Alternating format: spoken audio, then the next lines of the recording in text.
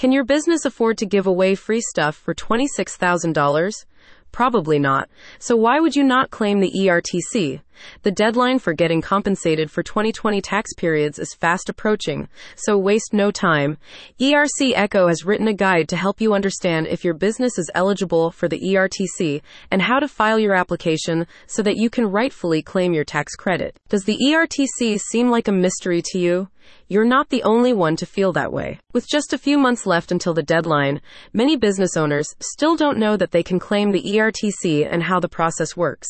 ERC Echo's guide gives you all the information you need to claim tax credits you have the right to. Don't miss out on this once-in-a-lifetime opportunity. As ERC Echo's guide explains, the ERTC is a reward from the government to businesses that kept W-2 employees on the payroll despite challenging times during the pandemic. If you paid wages between March 2020 and January 2021, you could be eligible for this tax credit and have until the 15th of April 2024 to file claims for Q2, Q3, and Q4 of 2020.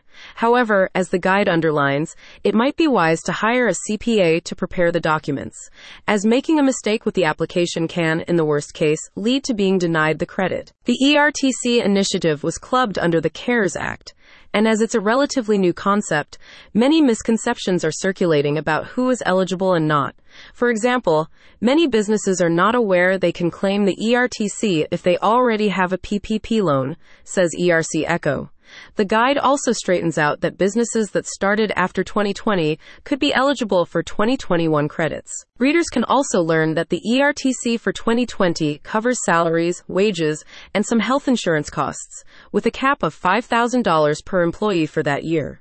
For 2021, the maximum credit was set higher, meaning businesses could get up to $26,000 per employee to spend on building up their business. This significant financial support was designed to aid businesses that kept employees on payroll during the challenging times of the pandemic, said a spokesperson for the company. Consider this your final boarding call. Missing this could mean leaving money on the table that you're rightfully entitled to. Click on the link in the description to learn more.